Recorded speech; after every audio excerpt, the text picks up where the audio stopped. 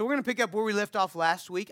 I'm going to look at verses 4 and 5. We're going to talk about them, but I'm not going to read them initially because I want you to see that verses 6 through 10 in James chapter 4 are a unit, okay? And I'm going to explain that in a minute, and I'm going to explain kind of why you should see them that way and what purpose it holds here. So I'm going to read James chapter 4, and I'm going to read verses 6, 7, 8, 9, and 10, okay? So if you'd like to stand, we often do that in this service. When we read the Word of God, you can do that. If you rather would be seated, that's perfectly fine.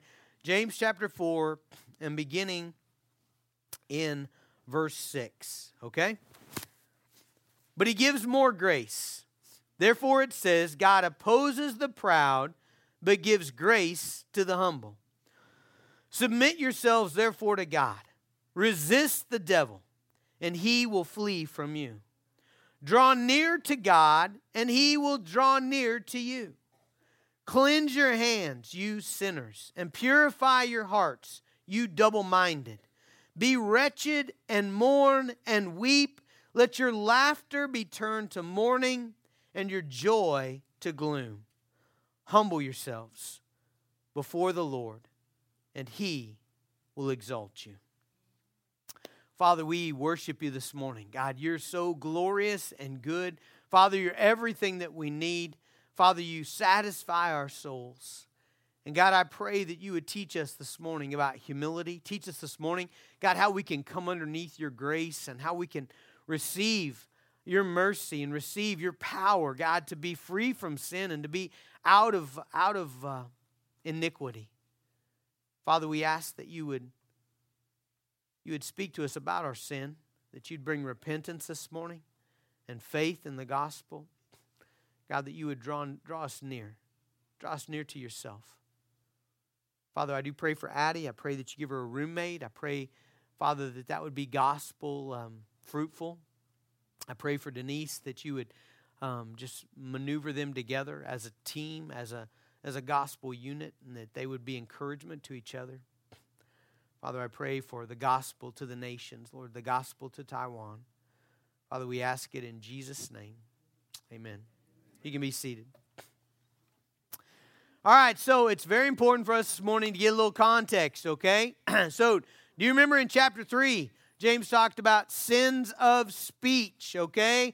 So he says, man, if you find yourself speaking words that are tearing people down, words that are unholy, words that are not Christ-like, you've got a heart problem, right? Because if we're Christians and we're connected to Christ and we're praising the Lord with our mouth, we shouldn't also be tearing down other people, right? So James 3 was about sins of speech. And then in James 4, we talked about conflict. You remember at the beginning of James 4, he talked about why are there quarrels? Why are there fights among you? Why are you at odds with people? And he talked about that's because of fleshly desires. We're not going to God with our desires. We're demanding other people do what we want. And when people don't do what we want, we get angry. When they don't give us what we want, we get angry. So he talked about sinful desires. And then he finishes that section in verse 4 of chapter 4, okay? And in verse 4 of chapter 4, he says, you adulterous people. Now, I don't think he's saying, hey, I know a bunch of you cheated on your wives. I don't think he's saying that. I think he's using adultery like the Old Testament uses adultery.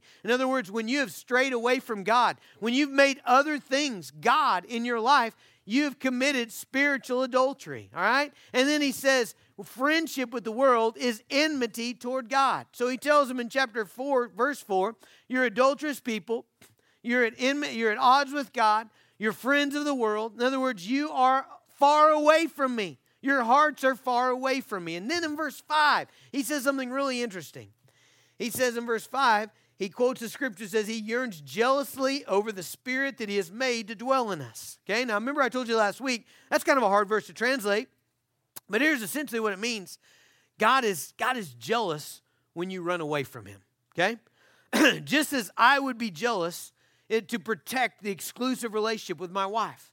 If my wife were to run away from me, were to be far from me, that I would be jealous of that. I would want to protect the relationship. You know, a lot of times when we think of jealousy, it's kind of in a bad context. In fact, in chapter 3, it talked about worldly wisdom, and it said, man, if you have bitter jealousy and selfish ambition, that's not of God, right? So there is a bad jealousy, the kind of jealousy that's like controlling and manipulative and suspicious and untrusting. That's a bad kind of jealousy. This kind of jealousy, the kind of jealousy that God has, is protecting the relationship he has with his people, okay? So in the context, we got a people who have strayed away from God, right? They've strayed away from God. They're being adulterous. And God says, I am jealous to bring you back, all right? So the context we're talking about this morning is, how does God bring back people who are far from him? Okay? Maybe that's you here this morning. Maybe you've wandered away. Maybe your speech shows that. Maybe your heart shows that. Maybe your conflict and relationships show that you're far from God. Okay? Today, he's going to tell us how we come back. All right? Now notice in verse 6, okay? So in James chapter 4, verse 6, the first thing he says is that God gives more grace. It says, but he gives more grace. All right, so he's talking to a people that are far from him. He's talking to a people that have disobeyed him. He's talking to a people that have rebelled against him. And then it says, I want you back, right? He's jealous. He wants us back. And then it says, God gives more grace. All right, now what is grace? Well, grace is God's riches. It's God pouring out his power and his love and his favor and his goodness and his word and his truth. It's God's power to get you out of sin and back to himself. It's God's power to satisfy your soul. That's what God's grace is. It's his riches and power and goodness poured out in our lives. And verse 6 says, hey, God gives more grace. In other words, he gives it freely. What encouragement this morning if you're far from God.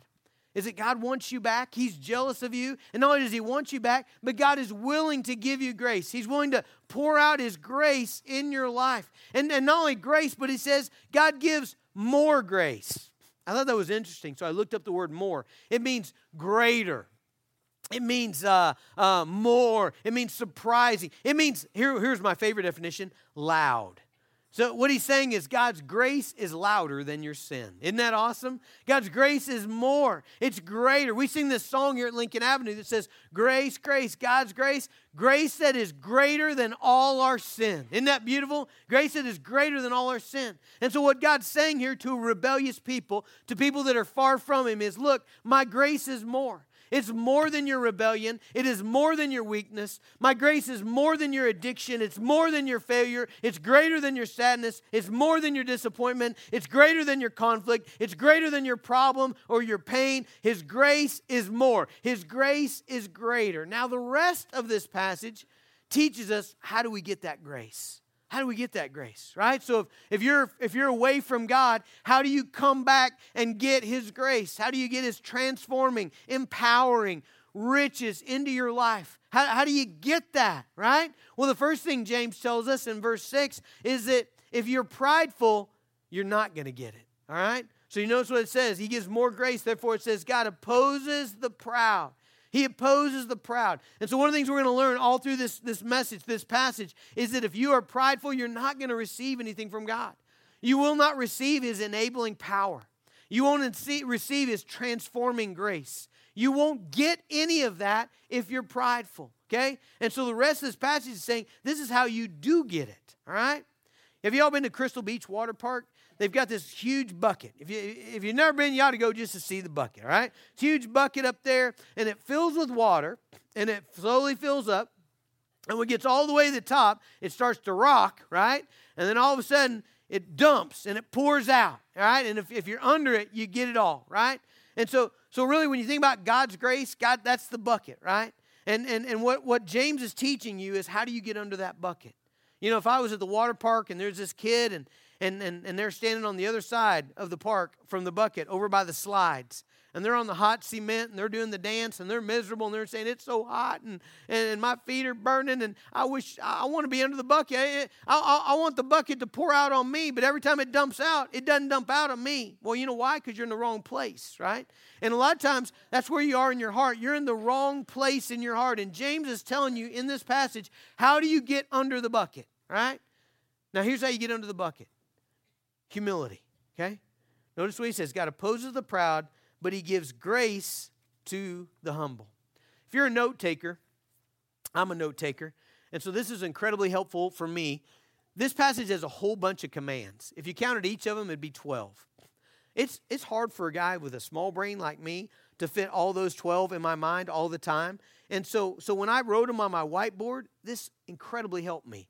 What you have here is a very defined structure, okay? So James says, how do you get God's grace, okay? Verse 6, you humble yourself and God gives grace, right? So you got a call to humility and you've got a promise of grace. God opposes the proud, but he gives grace to the humble, okay? He gives grace to the humble. Then you have 10 commands. And then in verse 10, you have humility again, all right? Verse 10 says, humble yourselves before the Lord and he will exalt you. All right, are you seeing that in the text? So you got verse 6, humble yourself, and then a promise of grace.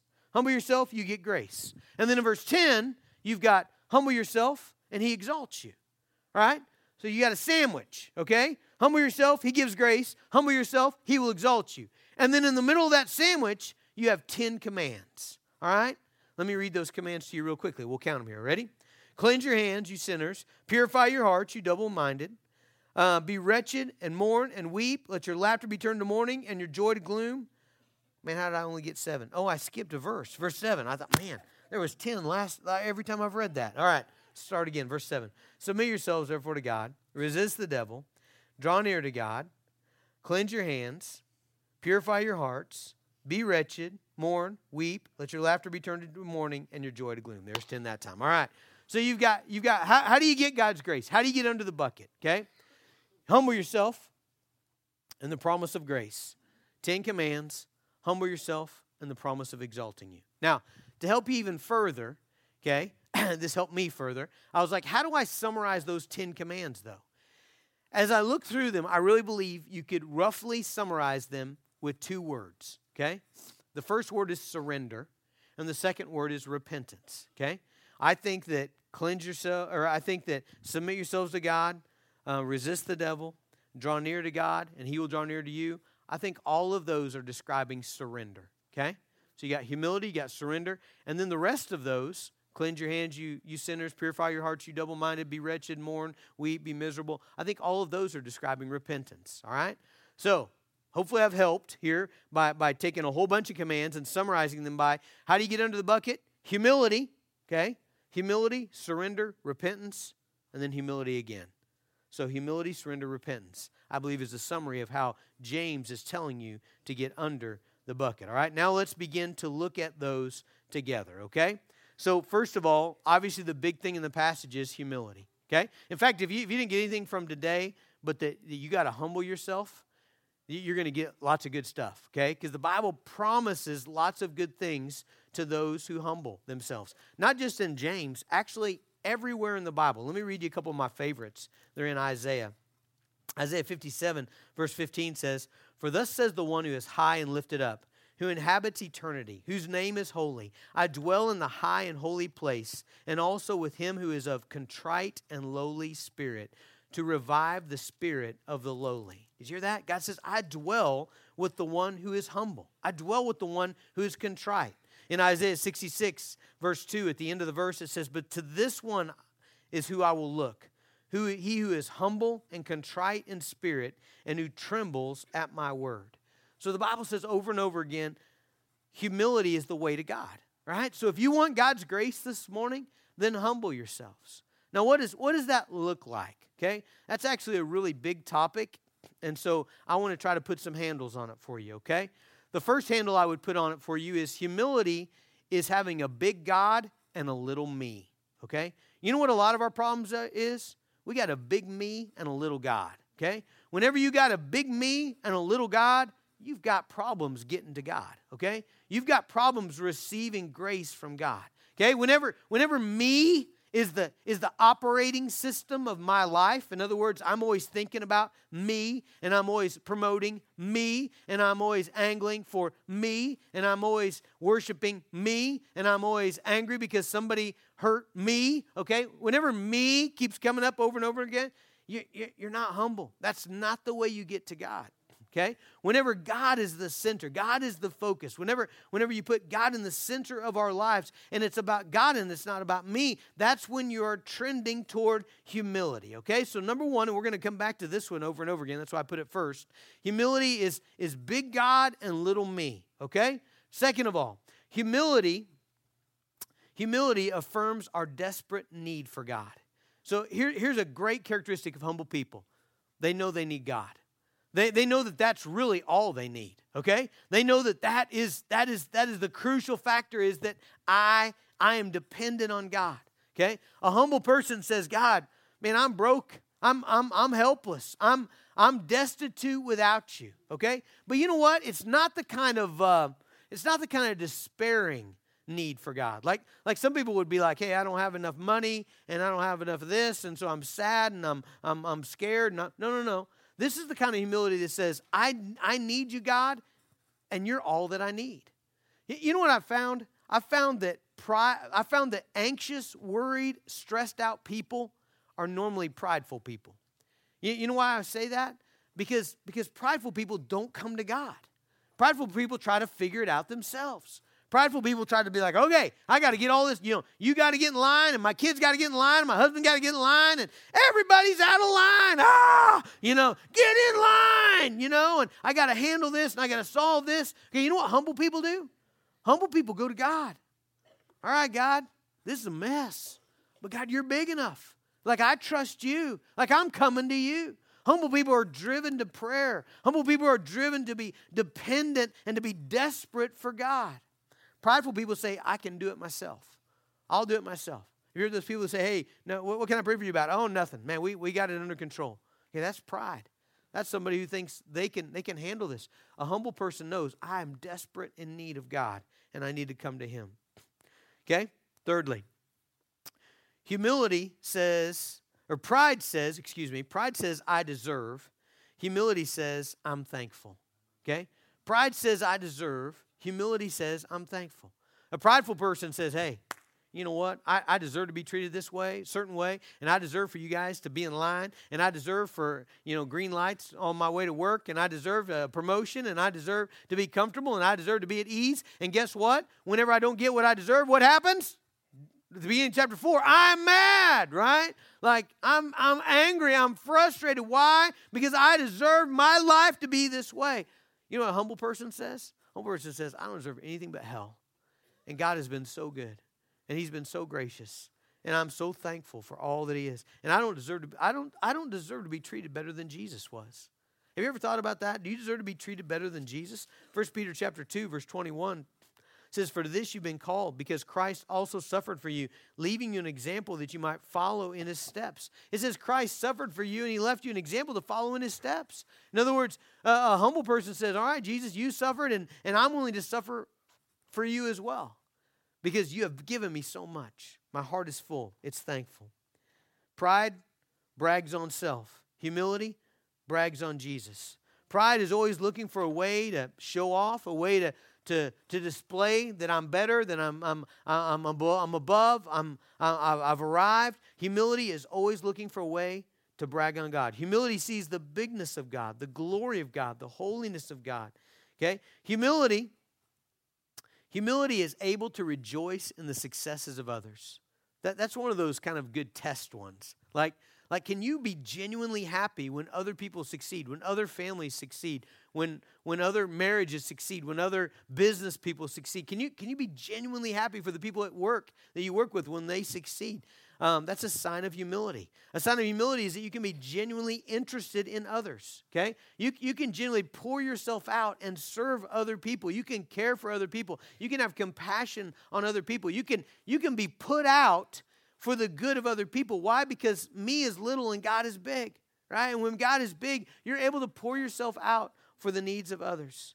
Humility is willing to forgive. Okay? This is another good test one, okay? Prideful people have a hard time forgiving. You know why? Because that dadgum me's a giant, like he's just huge. And how dare someone come up and kick that great big me in the shins, Like, I don't want to squash you, right? When me is huge. I saw this funny video on social media this week where this kind of, this like not very strong, not very big guy, not very athletic guy, he's kind of nerdy, kind of like me. He's in this gym competition, these huge, biggest muscle guys I've ever seen. And what he does, they film him, and he walks around, and he like bumps into them, these great big guys, It was funny to see those big guys' reaction, They're like, how dare you, run into me? Don't you know who you are? Right? prideful people have a really hard time forgiving, because me's so big.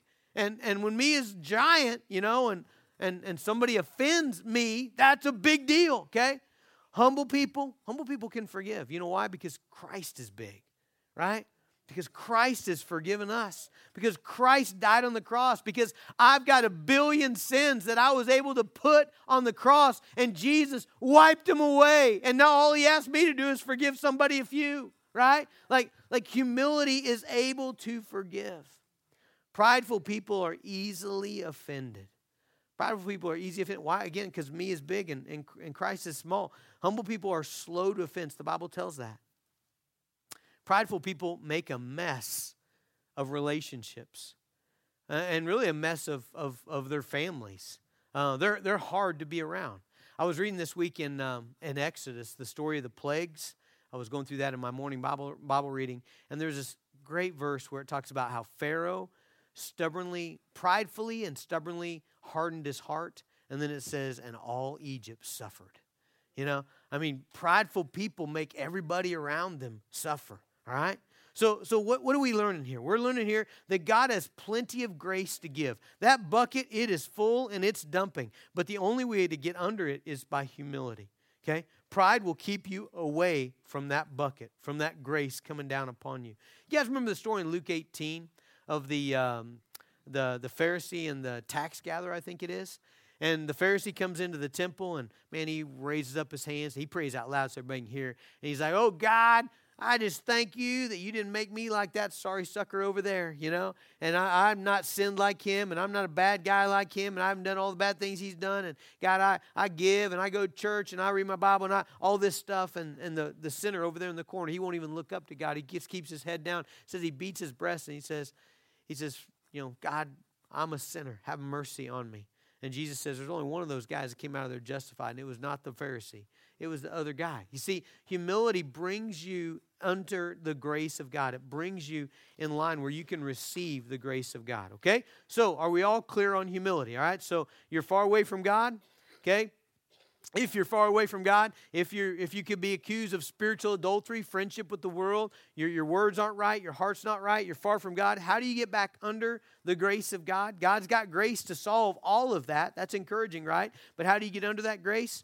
Humility, all right? You get under it by humbling yourself. Big view of God, small view of self. Now, let's deal with the rest of these 10, shall we? Okay? Now, again, remember how we're going to deal with them? We're going to deal with them in two categories, surrender and repentance, okay? Let's read the surrender verses first, okay?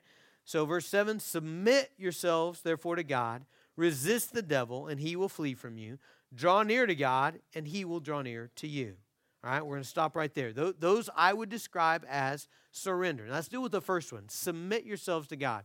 You know what I'm afraid of? I'm afraid when you hear the word submit, I'm afraid you have this in your mind that it's like, God's making you, God's this tyrant, and he's got a big stick, and he's yelling at you to submit to his authority, and finally you're like, okay, you're bigger than I am, and I guess I have to, okay? Listen, if that's your idea of Christianity, you do not have it, okay? Because that's not Christianity. That is not. Now, there is a submitting to God in Christianity. That's the only way back, right? But it's not that kind of submitting. In fact, when I look at the Bible, you know what I see?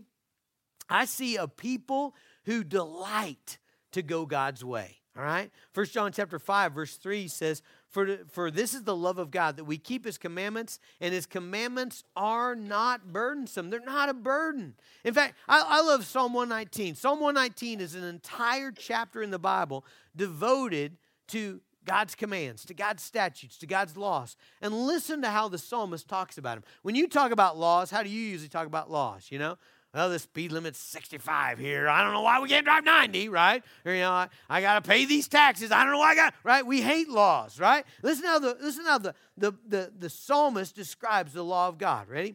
Psalm 119, verse 14. In the way of your testimonies, I delight as much as in all riches. Verse 16. I will delight in your statutes. I will not forget your word. Verse 24. Your testimonies are my delight. They are my counselors. Verse 35. Lead me in the path of your commandments, for I delight in them. Verse 47. For I find delight in your commandments, which I love. What's the psalmist saying? Man, he's like, man, God's commandments are wonderful. They're beautiful. They're life to me. That's what it means to submit to God.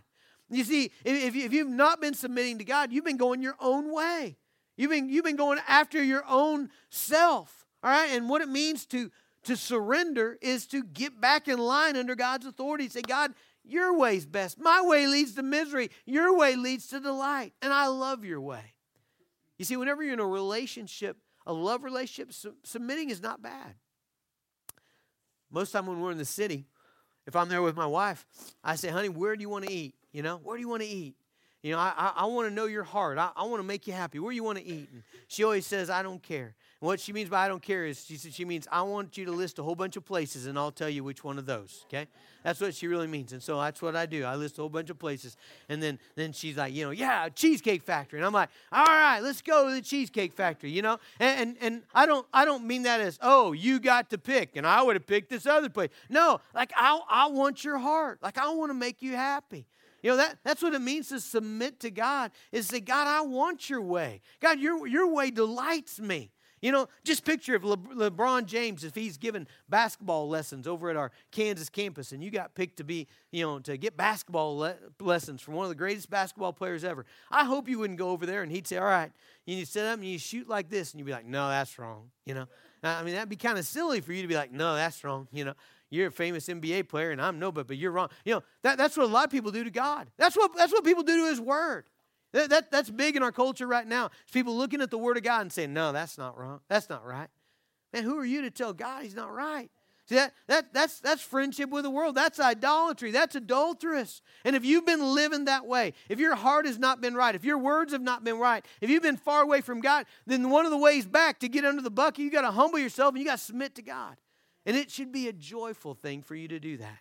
It should be a delight for you to say, God, your way is right, and I want your way. And you know what I've found? It is so refreshing to submit to God.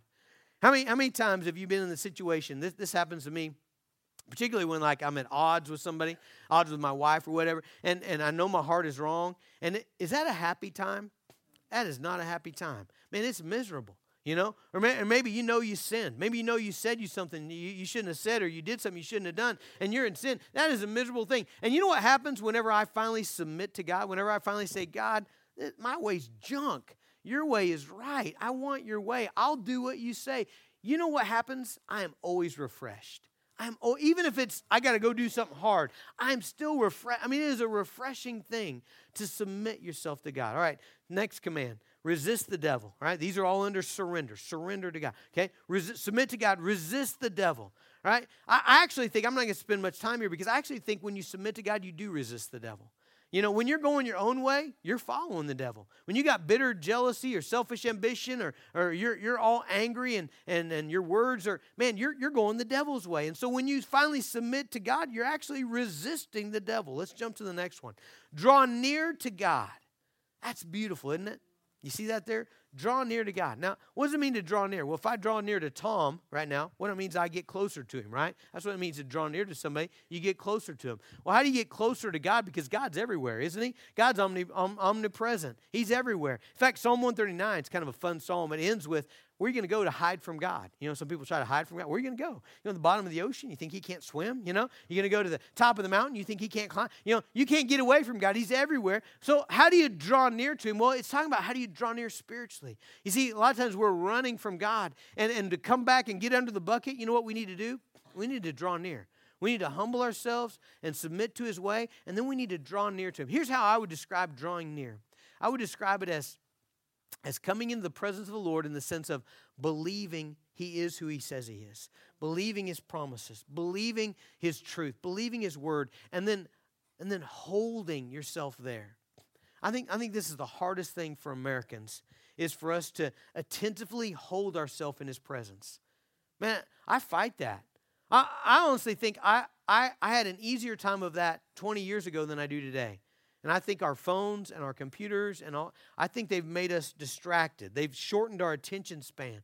But what it means to draw near to God, when you see it in the scriptures, is somebody comes near, believing he is who he says he is, believing he's our Father, believing his promises, and then we hold ourselves there. And we listen And we're in His Word, and we soak up His truth, and we respond to Him in praise, and we're interacting with God. Isn't that beautiful? That's surrender, isn't it? You're far from God, you humble yourself. God, I've been big and I've put you small. That's wrong. God, you're huge. You're glorious. I'm small. I'm humbling myself and I'm submitting to you and I'm resisting the devil and I'm drawing near to hold myself, to hold my attention on you. And now the second category. Remember what do we have? We got a sandwich here. Humility. What's in the middle? Surrender and repentance. All right, we just dealt with surrender. Now let's deal with repentance. So what verses are we talking about here? Well, look at the end of verse 8. That's where they start. Cleanse your hands, you sinners. Purify your hearts, you double-minded. Be wretched and mourn and weep. Let your laughter be turned to mourning and your joy to gloom. All right, I would classify all of those as repentance. All right, the first two, cleanse your hands and purify your hearts. Here's what I think those mean. I think that means you've got sins of deed, your actions, and you have sins of heart. And you need to stop both those, okay? If you're sinning with your words, if you're sinning with your hands, if you're sinning with your actions, and if you're also sinning with your thoughts and your heart, you need to stop that. Cleanse your hands, you sinner, and purify your hearts. In other words, turn away from your sin. And then notice what he says next. Notice what he says next. He says you need to be wretched. You need to be miserable. You need to mourn. You need to weep. All right? Do you see all of those things there? Isn't that strange to some degree? It's strange because usually the Bible tells us to rejoice. How many times have I stood right here in this pulpit and read verses to you about how you ought to be joyful in the Lord, how you ought to be happy in the Lord, how you ought to rejoice in the Lord? Okay? But why here does James say you ought to be miserable? You ought to be wretched. You ought to weep. You ought to mourn. Why does he tell us that? Because no believer can be happy in their sin. Okay? If you got sin in your heart, if you've been living in sin, you cannot be happy there. You can't stay there. You can't stay there and be happy. No believer can ultimately be joyful in their sin. Now, does sin have a momentary pleasure? Yes, probably. Some sins do. In fact, in Hebrews chapter 11, verse 25, when it's talking about Moses, it says, choosing, this is verse 25 of Hebrews 11, choosing rather to be mistreated with the people of God than to enjoy the fleeting pleasures of sin. And so absolutely there is a fleeting pleasure of sin, but no believer can stay in sin and be happy. God will not let you. It's miserable. It's miserable. Can you imagine if somebody put a vest on you and it locked in the back? And in that vest was C4 and dynamite. And it had one of those little counters, those red counters, set counting backwards. Can you imagine a guy that would sit down in his chair and watch the Super Bowl, happy as can be with that vest on because it had Twinkies in the pocket? It's like, hey, this is a great vest. It got Twinkies. Yeah, it's also going to blow you to smithereens, all right? Like that's sin. Sin might have a momentary pleasure, but it's going to kill you. It's going to drag you to hell. You cannot stay in your sin. And so what does James say to do? He says you ought to mourn, you ought to weep, you ought to be this deep seriousness, this gravity that I cannot stay in my sin. Please, if you're in sin today, if you've got sin in your heart, if you have sin coming out of your mouth, if you've got sin with your hands and you know it and you've been convicted, do not leave here without dealing with that with God. Like you should be broken over that. You should not be able to walk out this door and say, hey, what's for lunch? Hey, let's get ready for the Super Bowl. Hey, I think I'm going to go fishing today. It's great. Man, you got sin in your life. It's going to kill you. You should be wretched and miserable and weep and mourn because of sin. But again, here's where pride comes in again. Pride and humility. You know what happens with prideful people?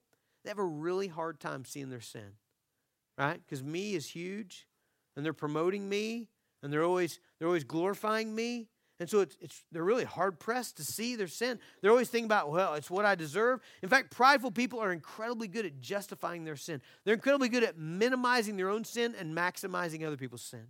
Man, prideful people do that automatically. Well, I do this, but you do that. And you do that and that and that and that. And I can't believe you do that to me. That's pride. That's not humbling yourself. All right, we're at the bottom of our sandwich, right? How do you get under the grace of God? How do you get under the bucket? You humble yourself, you surrender, you repent. And now look, verse 10. We're right back to humility. Ready? Humble yourselves before the Lord, and He will exalt you. All right, did you guys hear what I just said? What the Bible just said? The Bible just said, He, God of the universe, will exalt you. Here's where pride and humility come in again. Okay? If you're prideful, if you have a huge view of me, that right there is not very exciting. I don't think you'll be grabbed by it. I don't think you'll be excited about it. You know why? Because I think you'll be much more excited about outselling your coworkers, about winning the popularity contest on Instagram.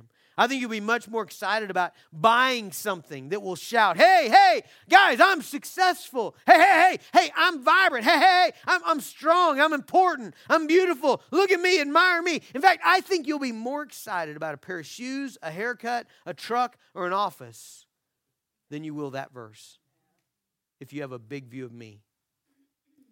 My friends, if you got a big view of God, when you read verse 10, humble yourselves before the Lord, and He, who is He? My friends, He is the glorious God of the universe, the great I am, who there is nothing outside of Him, nothing before Him, nothing after Him. Everything that exists because He willed it into existence. He sustains it all. He rules over all of it. He spoke and it came into being. He is glorious in every way. He is love and beauty and wisdom and strength and power and justice and creativity to the highest degree imaginable. He is fullness of joy and pleasures forevermore. And He promises in that verse, if you will humble yourself, He'll exalt you. Can you imagine that? God exalting. That's better than shoes. That's better than Instagram. That's better than a position at work. It's better. It's better. Humble yourselves, and He will exalt you. By the way, that is exactly how Jesus lived. In Philippians chapter 2, it says, have this mind among yourselves, which is yours in Christ Jesus, who though He was in the form of God, listen to what Jesus did. He did not count equality with God a thing to be grasped, but He emptied Himself, taking the form of a servant.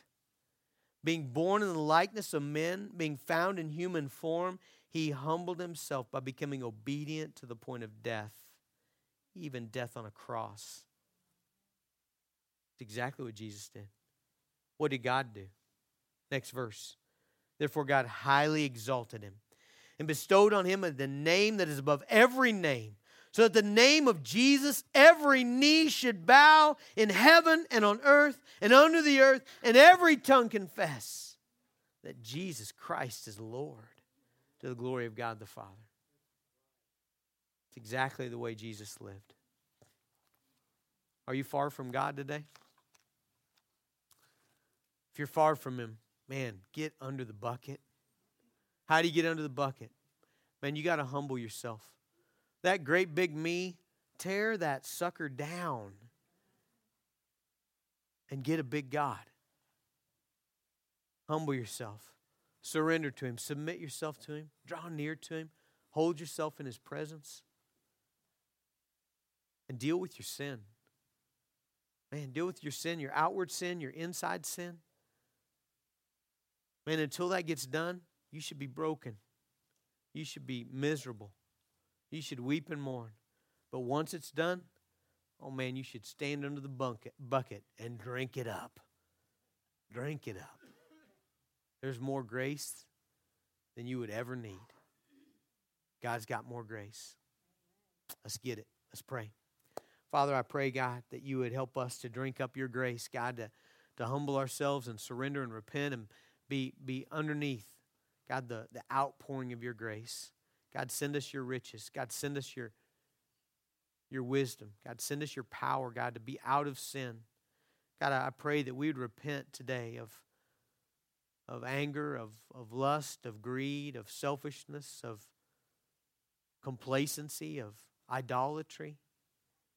God, Lord, if those are in our life, God, make us miserable today, that we might be driven to humble ourselves and to receive your grace. Father, we ask it in Jesus' name. Amen. Would you stand, please? Let's sing together.